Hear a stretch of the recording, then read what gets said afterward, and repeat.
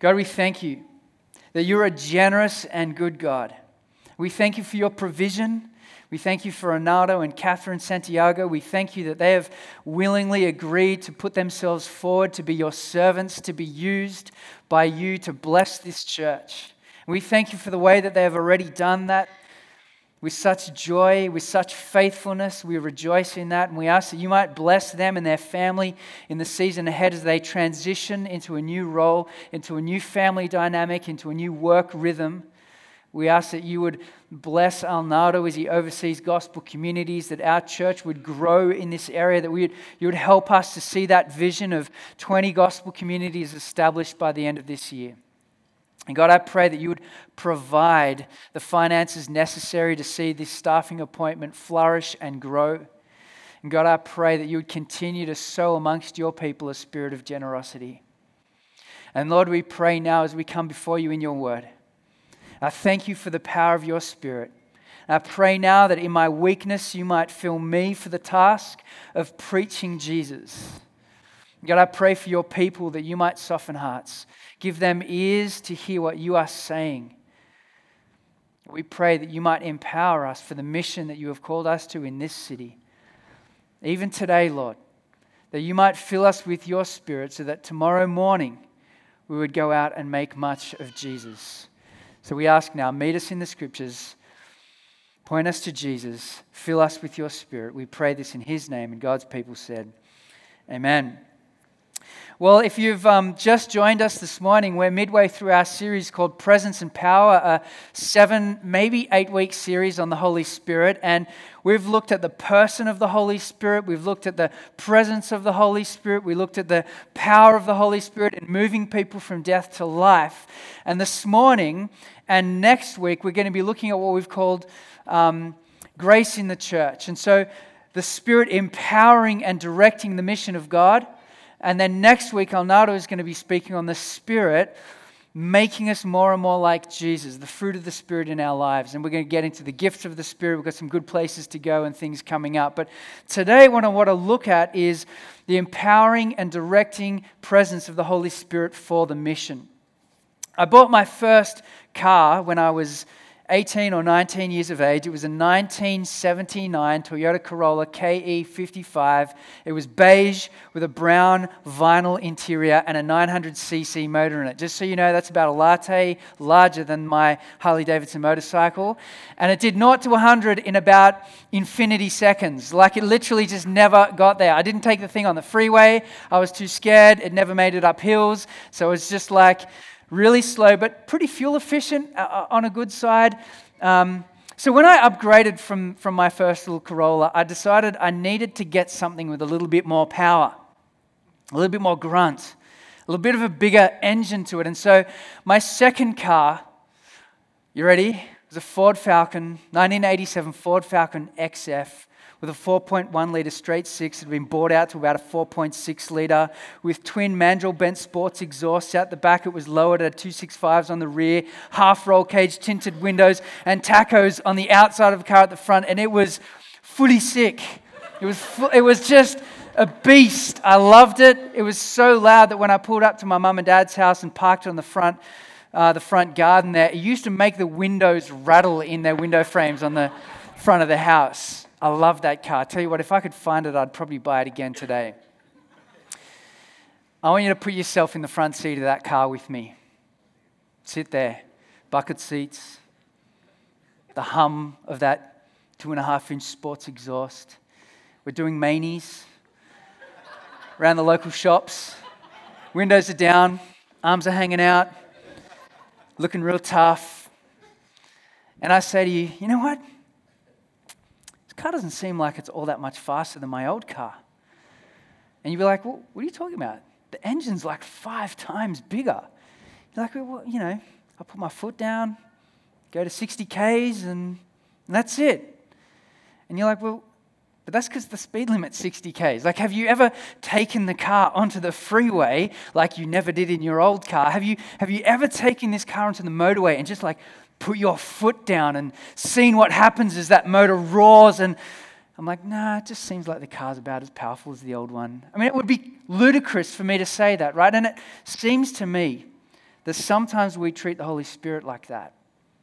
We have this power, this resource that is available to us, and yet we never put the foot down. We never do what He's called us to do. We never get out on the front line of mission and experience the power of the Spirit. You see, I think what we want is a powerful and personal experience of the Spirit for ourselves individually, but maybe we're not willing to step out and experience the power of the Spirit to send us and direct us for His mission, because that seems a little bit too scary for us. I think we've been doing mission in the power of our own flesh and in our own strength for far too long, that sometimes we've learnt to do the mission of Jesus without the Spirit altogether.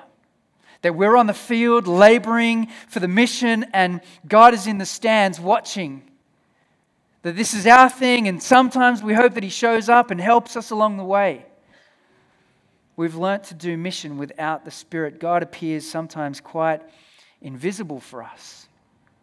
But the problem with that is if we have any hope of seeing this city radically transformed by the gospel, if we have any hope of being a church who will be in community, on mission for Jesus, then we have to be dependent on the Spirit. We have to be filled by the Spirit, empowered by the Spirit, directed by the Spirit for His mission.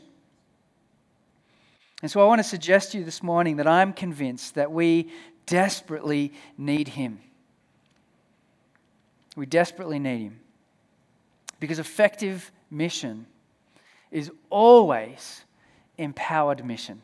Effective mission is always empowered mission. And I want to show you why I believe that's the case. We're going to go to a number of passages. We're going to skim through the scriptures pretty quickly, so follow with me on the screens behind me. But we're going to start in Luke chapter 3, verse 21. You will see here that the Holy Spirit both empowers and directs the mission of Jesus. This is what it says, Luke 3:21. Now, when all the people were baptized, and when Jesus also had been baptized and was praying, the heavens were opened, and the Holy Spirit descended on Him in bodily form like a dove, and a voice came from heaven. You are my beloved Son. With you I am well pleased. For 30 years, Jesus is just an ordinary dude. For 30 years, Jesus is working an ordinary job, probably a carpenter with his dad. And then, to mark the beginning of His public ministry of preaching the good news of the kingdom, of healing people, He goes to John, He is baptized, and then at that moment, the Spirit of God descends upon Him and fills Him for the purpose of mission. Now, I don't want you to miss the importance of this, right? This is Jesus, the Son of God, the second person of the Trinity. And it seems like He needs and requires the power of the Spirit to fulfill the mission that God has sent Him for. And so if Jesus needs the Spirit, then how much more me? How much more you? How much more our church? The very next thing that happens after Jesus is filled with the Spirit, is anointed with the Spirit here in Luke chapter 3. You flick the page to Luke chapter 4, verse 1, and it says this, and Jesus, full of the Holy Spirit, returned from the Jordan and was led by the Spirit in the wilderness for 40 days being tempted by the devil. And so immediately what you see is that Jesus begins to step out, begin to fulfill the ministry that God has called Him to, full of the Spirit, directed by the Spirit. In Luke 4:14, it says that Jesus begins His ministry in the power of the Spirit. In Luke 4:18, He walks into the synagogue, He opens, He opens the scroll of Isaiah. He reads the prophet Isaiah and says, "This, what you see in this prophecy is fulfilled in your hearing, that I am anointed by God, that the Spirit of the Lord is upon me to proclaim good news, to set the captives free, to open blind eyes, that the lame might walk." Jesus is filled and empowered with the Spirit. Now, in case you think that's not what's really happening here in these events, let Peter interpret these events for you. Because this is what Peter thinks has happened in these moments here for Jesus. In Acts 10, verse 37, Peter says this, "You yourselves know what happened throughout all Judea, beginning from Galilee, after the baptism that John proclaimed, how God anointed Jesus of Nazareth with the Holy Spirit and with power. And he went about doing good and healing all those who were opposed by the devil, for God was with him." That's what Peter is saying is happening here. It is precisely because Jesus is anointed with the Spirit of God. It is precisely because God was with him that Jesus is able to be directed by the Spirit and fulfill this ministry in power. If the Son of God needs the empowering presence of the Holy Spirit, then how much more you or I? Now, just as a bit of a side note here, if you think back to that verse from Luke chapter 3, as Jesus is baptized, as he's praying, the heavens opened and the Father speaks from heaven, you'll notice there that Jesus does not begin to walk out into this mission as a task of earning the Father's approval. He doesn't.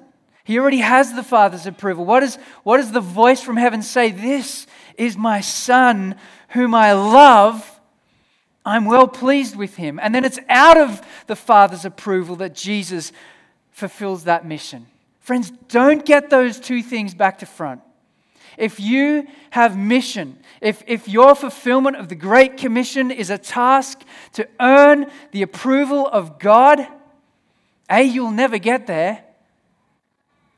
But B, it'll make mission a box-ticking task. It'll mean that people are a means to an end. It'll mean that your love is not genuine. We are on mission for Jesus out of the approval that we already have. Because of in Christ, we hear the words of the Father, "This is my Son, this is my daughter, I love them, I'm well pleased." It's out of that deep sense of identity in the gospel that we are sent on mission, not the other way around. It's a very important thing to get. But the point here is this: Jesus ministers. He is on mission in the power of the Holy Spirit.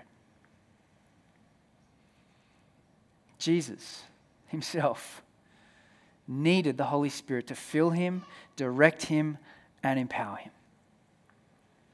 Secondly, the disciples need the Holy Spirit to direct and empower them for the mission.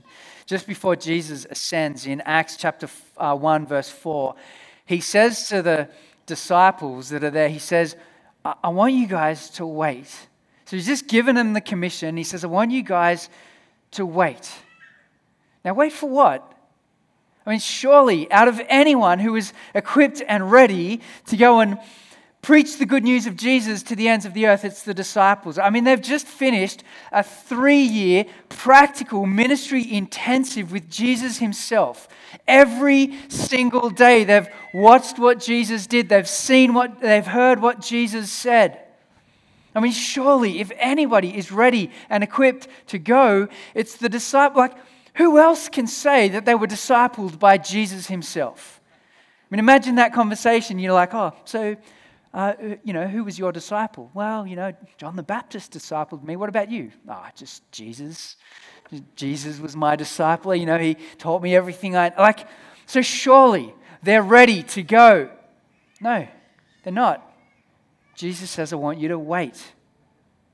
I want you to wait. Wait for what? For power. I want you to wait for power. This is how it rolls. Luke 24, verse 47. Jesus gives his disciples the commission. Thus it is written that the Christ should suffer and on the third day rise from the dead, and that repentance and forgiveness of sins should be proclaimed in his name to all nations, beginning from Jerusalem. You are witnesses of these things. So here's the plan. You guys are going to take this good news to the ends of the earth. Nothing small, just evangelize the whole world, right? And behold, verse 49, and behold, I am sending the promise of my Father upon you, but stay in the city until you are clothed with power from on high. He's literally saying, don't start anything until you are filled with power by the Holy Spirit. Don't start. Wait. Again, Acts chapter 1, verse 8. But you will receive power when the Holy Spirit has come upon you.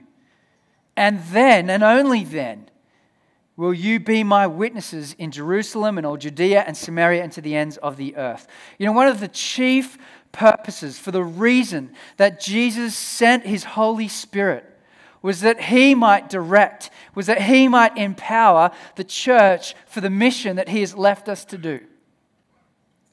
One of the chief reasons is that he would fill us and send us and direct us for the mission that he's given us. Now, in case you think that that's just unique to Luke, Acts, let me take you to John 20:21, where Jesus says to the disciples, as the Father has sent me, so I send you. And then he breathes on them, they receive the Spirit. Or in Matthew 28, he says, all authority in heaven and on earth has been given to me. Therefore, go, make disciples of all nations, baptizing them in the name of the Father, Son, and Holy Spirit. And surely I'm with you always to the very end of the age, in the presence and power of the Spirit. You see, in the end, mission was never meant to be something that we did on our own strengths, that we walked into with our own resources. Effective mission is always empowered mission. Tim Chester says this: we are not given a task that matches our power. Rather, we're given a power that matches our task. That is, we are filled and empowered with the Spirit, the powerful Spirit of God, in order to take the good news to the ends of the earth. That's the task we've been given. Let me ask you this. What's the difference between 12 scared disciples in the upper room, fearful of the Jews, fearful of the men that killed Jesus? What's the difference between those men and Peter in Acts chapter 2, who stands up and boldly proclaims Jesus? The difference is Acts chapter 2 at the beginning there, where they are filled with the Spirit, with power to declare the name of Jesus in the city of Jerusalem. So what we learn from these disciples, from their experience, is that it's not enough to just know it all up here. It's not enough to have our explanation of the gospel figured out in 6 succinct points. It's not enough for us to have memorized all of the apologetic arguments so we can slam people's arguments against God. It's not enough. What we need is the power of the Holy Spirit. What we need is to be directed by the Spirit in His mission. And so I want to give you a couple examples of this in case you think this is not what's actually happening in the Scriptures. Let's go to Acts chapter 4. We've hit this verse a number of times recently. It's one of my favorite verses in the story of the early church in Acts. It's such an important scripture for us, I feel. So Acts chapter 4, verse 29. Bit of context here. Peter and James have just healed a man, and the Jewish rulers, the Sanhedrin, call them in, ask them by what power and name that they've done this. They say the name of Jesus. Right, this is the very same men that crucified Jesus, and Peter and James, with great boldness, or John, is it John? James, John, who is it? I don't know, one of them. Peter and Jay, they're there and they bear witness to Jesus in front of the very men that just 40 days ago crucified their Savior. Peter says, after they've threatened him to stop preaching about Jesus, he says, well, you judge whether it's right for us to obey you or God, for we cannot help but speak of what we've seen and heard. That's courage. That's Holy Spirit empowered boldness. They threaten them. They say, stop talking about Jesus. They leave, and immediately the church calls a prayer meeting. And this is what they pray in Acts 4:29. And now, Lord, look upon their threats and grant to your servants to continue to speak your word with all boldness, while you stretch out your hand to heal, and signs and wonders are performed through the name of your holy servant Jesus. And when they prayed, the place on which they were gathered was shaken, and they were all filled with the Holy Spirit and continue to speak the word of God with boldness. The church is filled with the Holy Spirit. These are believers. These are the same people in Acts chapter 2 who Peter says, believe in the name of the Lord Jesus, you will receive the Holy Spirit. And they receive a secondary, subsequent, or fresh, new filling of the Spirit, if you like. They are filled with the Spirit. And what is the result of that filling? They speak the word of God with boldness, with courage. You can trace this story through the book of Acts. Time and time again, you see opposition comes against the church. They cry out in prayer. More often than not, they don't ask for power from the Spirit. They pray for boldness. They pray for strength. And the Spirit fills them, and they speak the word of the Lord with great boldness and courage. Now, I want to suggest to you this morning that that is the normal experience for a Christian. That is the normal experience. That we would be filled with the Spirit. That the Spirit would fill us and guide us and direct us in His mission, in what He is doing. That we ought to pray for this. That we ought to expect that God would use us in that way. I think that's the normal experience for anyone who calls themselves a Christian. Now you'll notice here that it's all of them who are filled. Did you see that there in verse 31? And they were all filled with the Holy Spirit. This is not just Peter and James or John who received the Spirit here. This is all of them. Because God doesn't call just a special select few to send them on mission. He calls the whole church. All of them. They all received the filling of the Spirit. He sent all of them on mission together. Doesn't that sound familiar? A community of people on mission for Jesus. Church, imagine what it would look like if our community would be bold like the early church, would be willing to suffer for the name of Jesus like this, would be crying out that God would use us, that He would fill us with His Spirit. The Holy Spirit empowers and directs the mission. And so I want to give you some examples of that in the life of Paul, the missionary who God used to take the good news of the gospel literally to the ends of the earth. This is Paul's experience of the power and direction of the Holy Spirit. You'll notice as you read through the book of Acts, there are a number of times where the Holy Spirit very clearly and powerfully directs Paul to the mission. So Paul says, we're going to go here, we're going to preach the gospel over there, and then they go, and he says, well, the Spirit prevented us from crossing the border. The Spirit stopped us from doing this. The Spirit, we had a vision, we concluded that God had called us over here. You'll see that time and time again. The best architect for mission is the Spirit of God. He is the one who directs.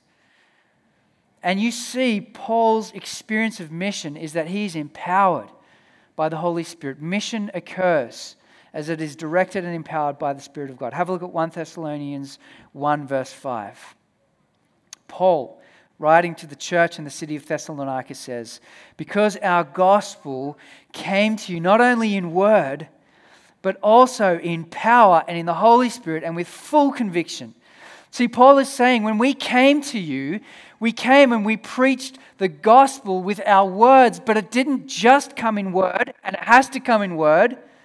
The gospel is a message that has to be preached, but it didn't just come with us speaking, it came with power and it came with the Holy Spirit.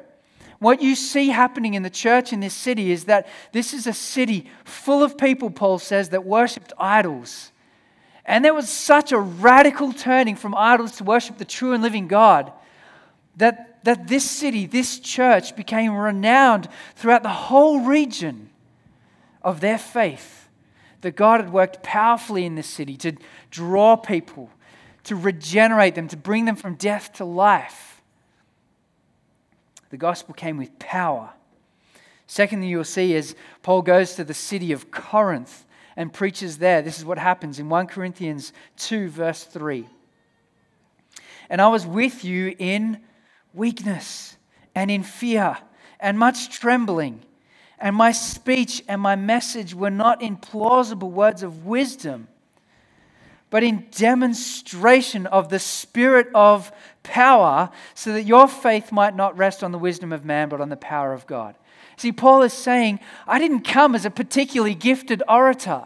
I wasn't one of the power preachers that swept through your city. In fact, I was anxious, I was nervous, I was weak.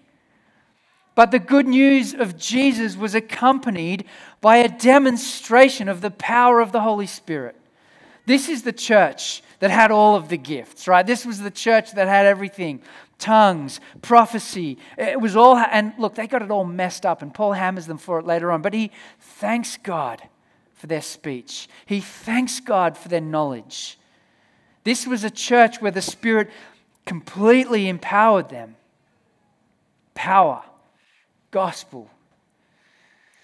This bland, anxious preacher of the good news came, and as he spoke Jesus in all its plainness and simplicity, and maybe even its boringness, the Spirit of God moved.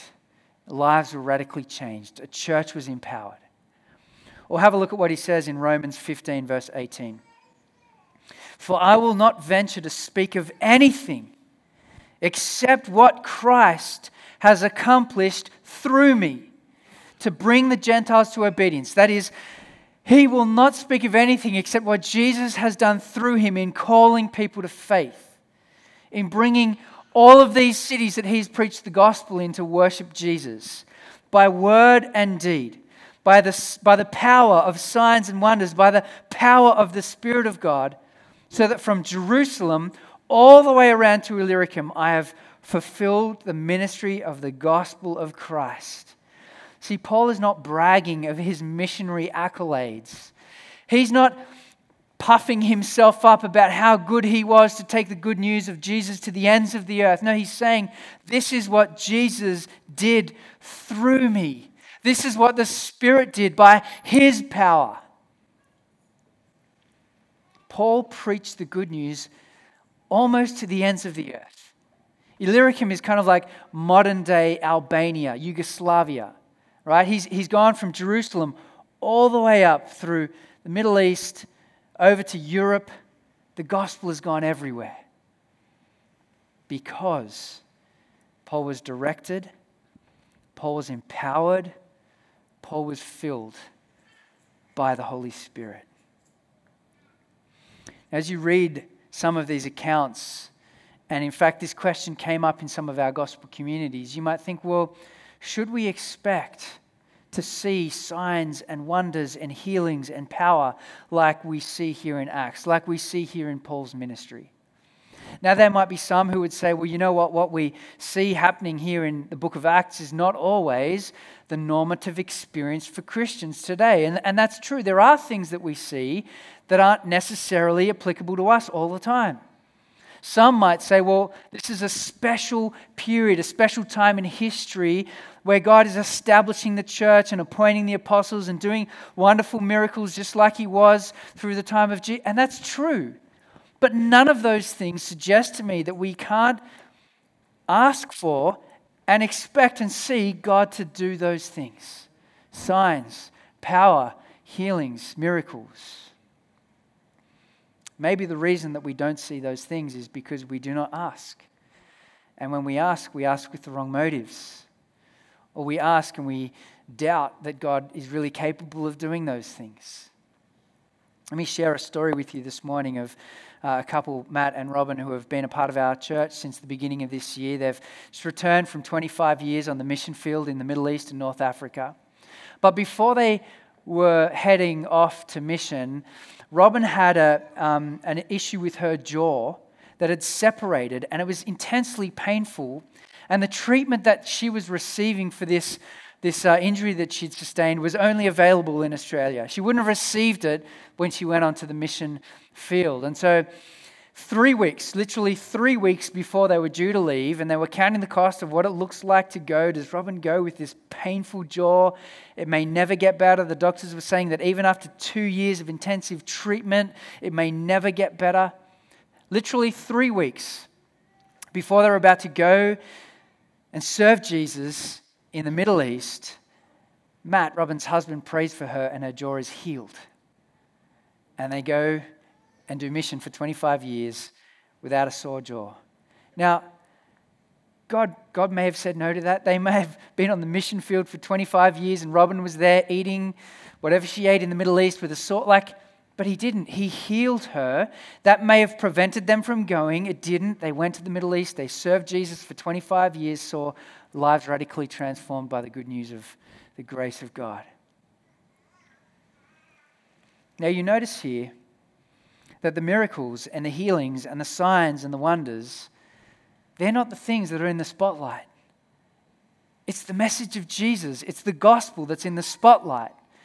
That's what is in the spotlight throughout the book of Acts, right? You see these signs, these wonders being done. People freak out about them. The apostles say, look, this is not about us. This is not about our power. This is about Jesus. You see that's true of Paul's ministry. You'll see that's true even of Jesus' ministry. He heals, he performs signs in all of the towns, villages, and cities that he preaches in. And then he leaves some people there who he hasn't healed. And he says, God has called me to go to other places and preach the good news there. That is why he sent me. The primacy of the mission, of the ministry, is that we make much of Jesus, that the gospel is proclaimed. These things are signposts that point us to Jesus. It would be a bit like being fascinated about the sign in Cape Town, just at the bottom of the hill. As you look up the hill, you see this amazing Table Mountain there, and there's a big sign, a tourist sign that says Table Mountain this way. Right? It would be a bit like being fascinated and obsessed with a steel sign and missing the mountain behind it. What's in the spotlight here is Jesus. He is the one who heals. He is the one who performs miracles. It's about him. These things point us to him. And so, yes, I think we can expect, I think we can ask, I think we can pray that these things might happen. They have happened. They do happen. But we're fascinated, we're obsessed about Jesus, about the good news of the gospel going out. So effective mission is always empowered mission. Effective mission is always empowered mission, directed by the Holy Spirit, empowered by the Holy Spirit. So let me ask you this. Has the Holy Spirit changed? Is the Holy Spirit a different spirit to the spirit that empowered Peter, that filled Paul, that directed the church? No. He's the same Spirit. In fact, Paul expects that the Spirit of God that empowered him for mission is the same Spirit that would empower Timothy for what Timothy has been called to. Have a look at 2 Timothy 1 verse 6. 2 Timothy 1 verse 6. This is Paul speaking to his young, loved apprentice and son in the faith. This is what he says to him. For this reason, Timothy, I remind you to fan into flame the gift of God, which is in you through the laying on of my hands. For God gave us a spirit, not of fear, but of power and love and self-control. Therefore, do not be ashamed of the testimony of our Lord, nor of me, his prisoner, but share in suffering for the gospel. How? By the power of God. Timothy had received this gift. This gift, people had laid hands on him. They had prophesied over him and received this gift of being a leader, of being a pastor of God's people. And he is, out of fear, shirking from the calling that God had given him. Now, to be fair, the times were tough. Nero is emperor. He is ravaging the church. Great persecution has fallen upon them. His mentor, his father in the faith, Paul, is in jail experiencing persecution. False teaching is rife. The church is under the pump. And Timothy is afraid. He's timid. He is fearful. And Paul says, my son, I want to remind you of something. I want to remind you of a truth. God has not given you a spirit of fear. He's given you a spirit of power, a spirit of love, a spirit of self-control, so that You might not be ashamed of Jesus, so that you might not be ashamed of me, his prisoner. You have received a spirit of power, Timothy. Remember that.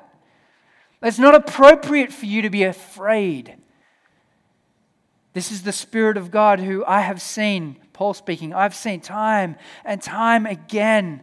Fill me, give me courage, give me words, bust Peter out of prison. Do not be afraid, young Timothy.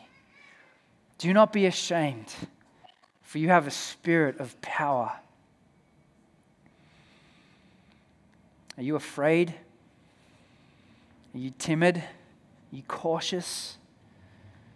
It seems to me that is so true of us at the moment, is it not? The cultural climate that surrounds us is that your faith is private. In fact, it's offensive to me, so I'd prefer you just to be quiet. The voice of the church is being silenced. In fact, here's a problem that I've noticed. You know what? At the moment, we are being called to be vocal and bold and courageous about ethical issues. Make a stand against same-sex marriage is what we're told to do. And so the only voice that our culture is hearing right now is a negative message about marriage and not hearing the good news of Jesus because we're too afraid to talk about it. You know what the problem with that is? Is that they have to hear of the good news of Jesus before they ever get to the ethical implications of the gospel. We've got to start at ABC. God exists. He sent Jesus. If that's real, then we live this way. What happened to the bold, good news message that we have? That Jesus came, that Jesus died, that Jesus rose again to set us free. That's the message we need to be being encouraged to be bold to speak about. Facebook walls that are littered with the gospel, not littered with articles from the newspaper about this debate. It's not going to change much for us, you know. We need to be emboldened to preach the good news of Jesus. Are you timid? Are you feeling afraid? Are you feeling cautious? I want to just remind you that God delights in using the uneloquent and the ill-equipped. Right, just think about Moses. Moses who pleaded with God, God, I'm not very good at speaking, which probably may not have been the truth. But anyway, he says, God, I'm not good at speaking, help me. And God provides Aaron. Or Isaiah who says, I am a man of unclean lips. Or Jeremiah who says, God, I'm only young. I'm only a youth. I don't even know how to speak. Or Paul who is weak and uneloquent. God delights in using the ill-equipped, the uneloquent, the weak. Did you know, church, that you can speak the good news of Jesus with the same power and authority of Jesus, with the same power and authority of Paul, with the same power and authority of Peter? Why? Not because you're awesome, not because of your amazing personality, your outgoing people skills, but because you have the same Spirit of God inside of you as they did. Bold preaching of Jesus. What does this look like? For the Holy Spirit to empower us and fill us and direct us for His mission. I think it looks like a couple of things. Firstly, I think it means we need to pray. It means we need to ask, God, would you fill me with your Spirit? Would you direct this mission? This is your thing.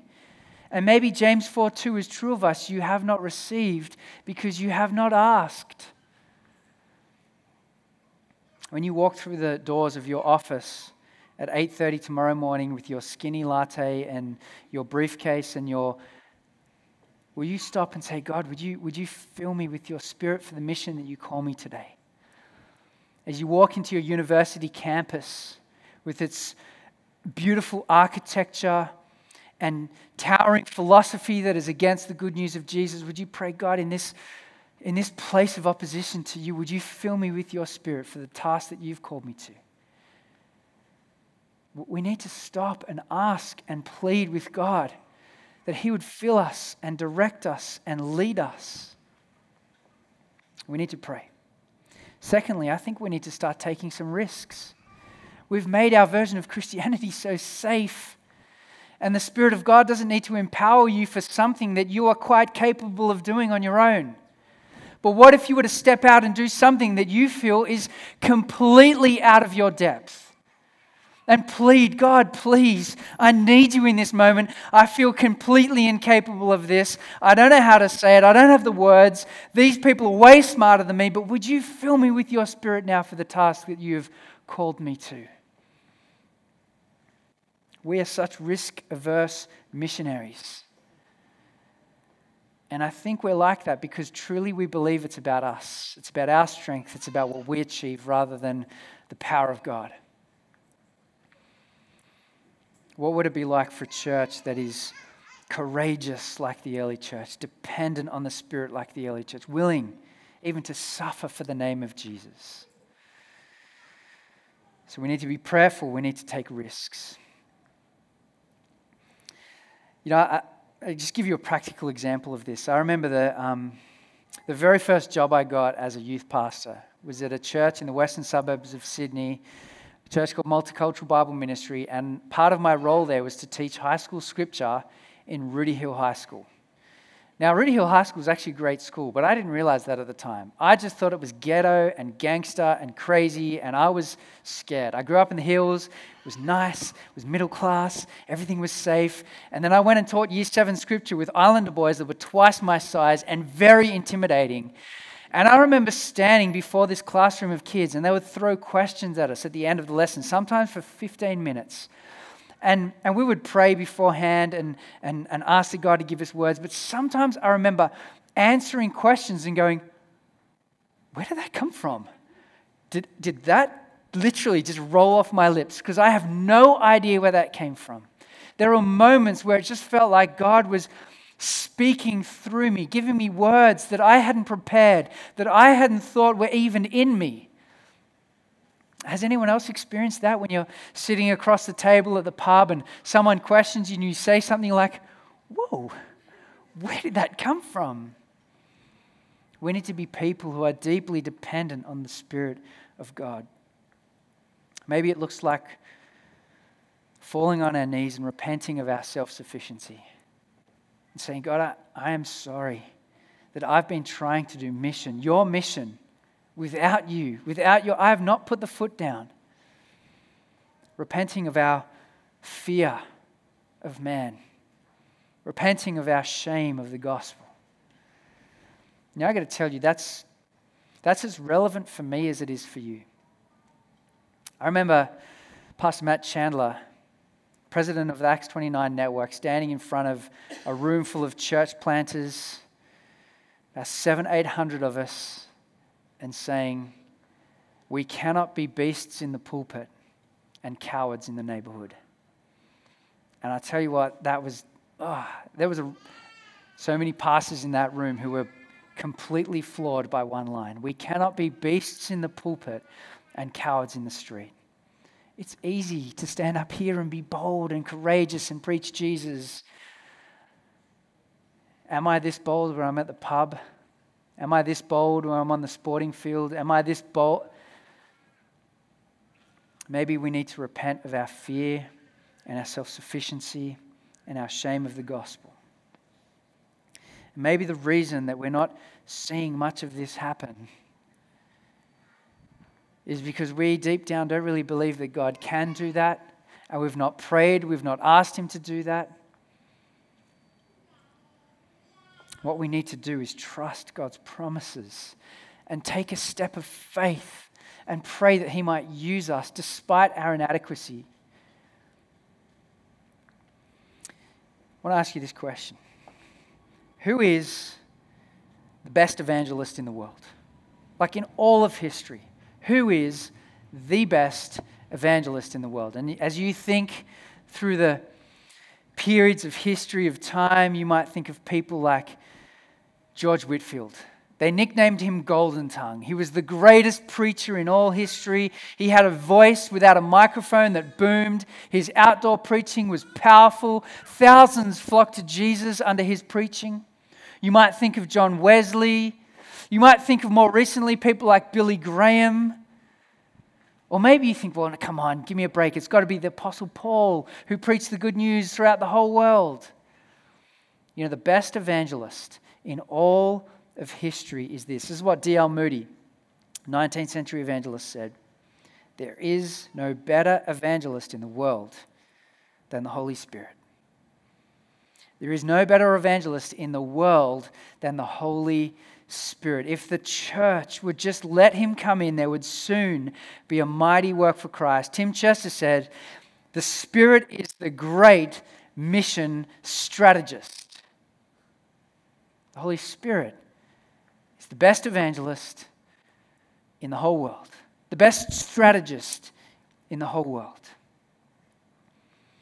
And with that truth in mind, church, today what I want to do is encourage you to ask Him to fill you and empower you for the mission that He calls you to tomorrow morning, or this afternoon even. During our time of response and worship and praise of God, we're going to have our prayer teams up the back like normal. And if you feel that you're in a place where you would like God to fill you with His Spirit for the mission that He's called you to, then we invite you to go at the back and ask our prayer team to pray for you, that He might use you, that He might fill you, that He might empower you, that He might direct you in what He has called you to do.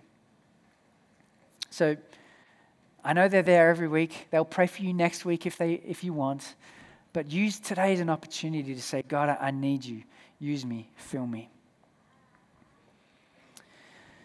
You know, this good news that we proclaim is good news that I want to remind you of right now in faith, believing that the power of the Spirit might have some here today that He is going to awaken. This is the good news that we believe. You are created. Every single one of you in this room, you are created. You're not a cosmic accident. You're not here because of a random freak mutation that happened. You are created by a loving, good, and powerful God who spoke this world into existence. And that means that because you've been created by God, you have dignity, you have value as a human being, you have purpose in life. We live in a world where most people are apathetic about God. Why do I need Him? Is He even real? Is He even relevant? The reason that God is relevant to your life is that the reason you breathe is because He gave you that breath. God created you. But we've all rejected this good, perfect Creator God. We've rejected His goodness. We've rejected His love. We've rejected relationship. We've sinned against Him. Now here's the deal. Sin is not simply just some guilty pleasure that we enjoy, like a Magnum ego. Right? Sin is who we are at the core of our being. Sin is a rejection of relationship with God that breaks His heart. Sin severs that relationship that we had with our Creator. And God sent Jesus to live a perfect life, to live the life that we couldn't live because we'd rejected God, and then to die the death that we should have died for our sins, taking our punishment and our penalty in our place. This is what the Christian faith calls the great exchange, that Jesus would die for your sin and gift you His perfect life.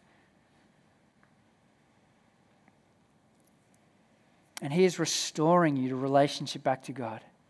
In Christ we find an invitation to be united with God again, to receive relationship with our Maker like we were originally intended to have. And then God makes us a part of the solution and not a part of the problem. He makes us a people of light by filling us with light that we might take that light to the ends of the earth. If you're here today and that story is not your story, then God wants to call you to be a part of His family. He is calling you home in the good news of Jesus, that He has paid for your sin, that He loves you, that He wants relationship with you today.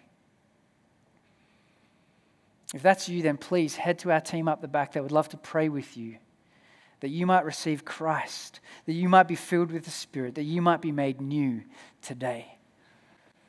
But every single person in this room needs that message. Maybe you need it today for the 1,000th time. In the gospel, I have the Father's approval. He loves me.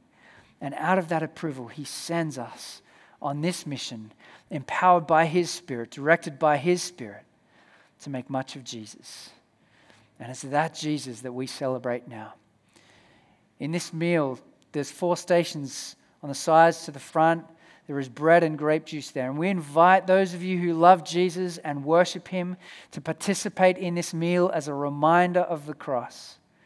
Dip the bread in the grape juice and eat it. And rejoice that you have heard, "This is my child whom I love. With him I am well pleased." As a reminder that God fills you with His Spirit and sends you on mission. And maybe for the first time today, you might like to participate in that meal because you have received Jesus. You have believed the good news of the gospel. But wherever you are this morning, friends, our hope, our prayer is that as you come to Anchor, that you would meet Jesus. We love Him. We worship Him, and we're going to do that just now. So I'm going to invite you to stand. We're going to respond in worship of our great God, and I'm going to pray. So join me, stand, let's pray. Let's respond to our good God. God, we thank You that You are the God, the missionary God, who has a heart for this world, who longs to see the good news, the gospel, go to the ends of the earth. God, this is Your mission. And You have empowered us by Your Spirit to be participants in what You are doing. So God, today we come before You and we confess that too often we think this is about us and our strength. That we have operated in self-sufficiency. That we have operated in fear. God, we come before You today to say that we need You. We desperately need You to fill us with Your Spirit, to send us on Your mission. So God, would You work today in the lives of every single person in this room? Would You work in helping us to see that we need You more than we care to admit? We love You, God. We thank You that we can worship You now and respond to this Jesus who has rescued us, saved us. We thank You, God, for Him. And we worship You in Jesus' name. And those who agreed said, Amen.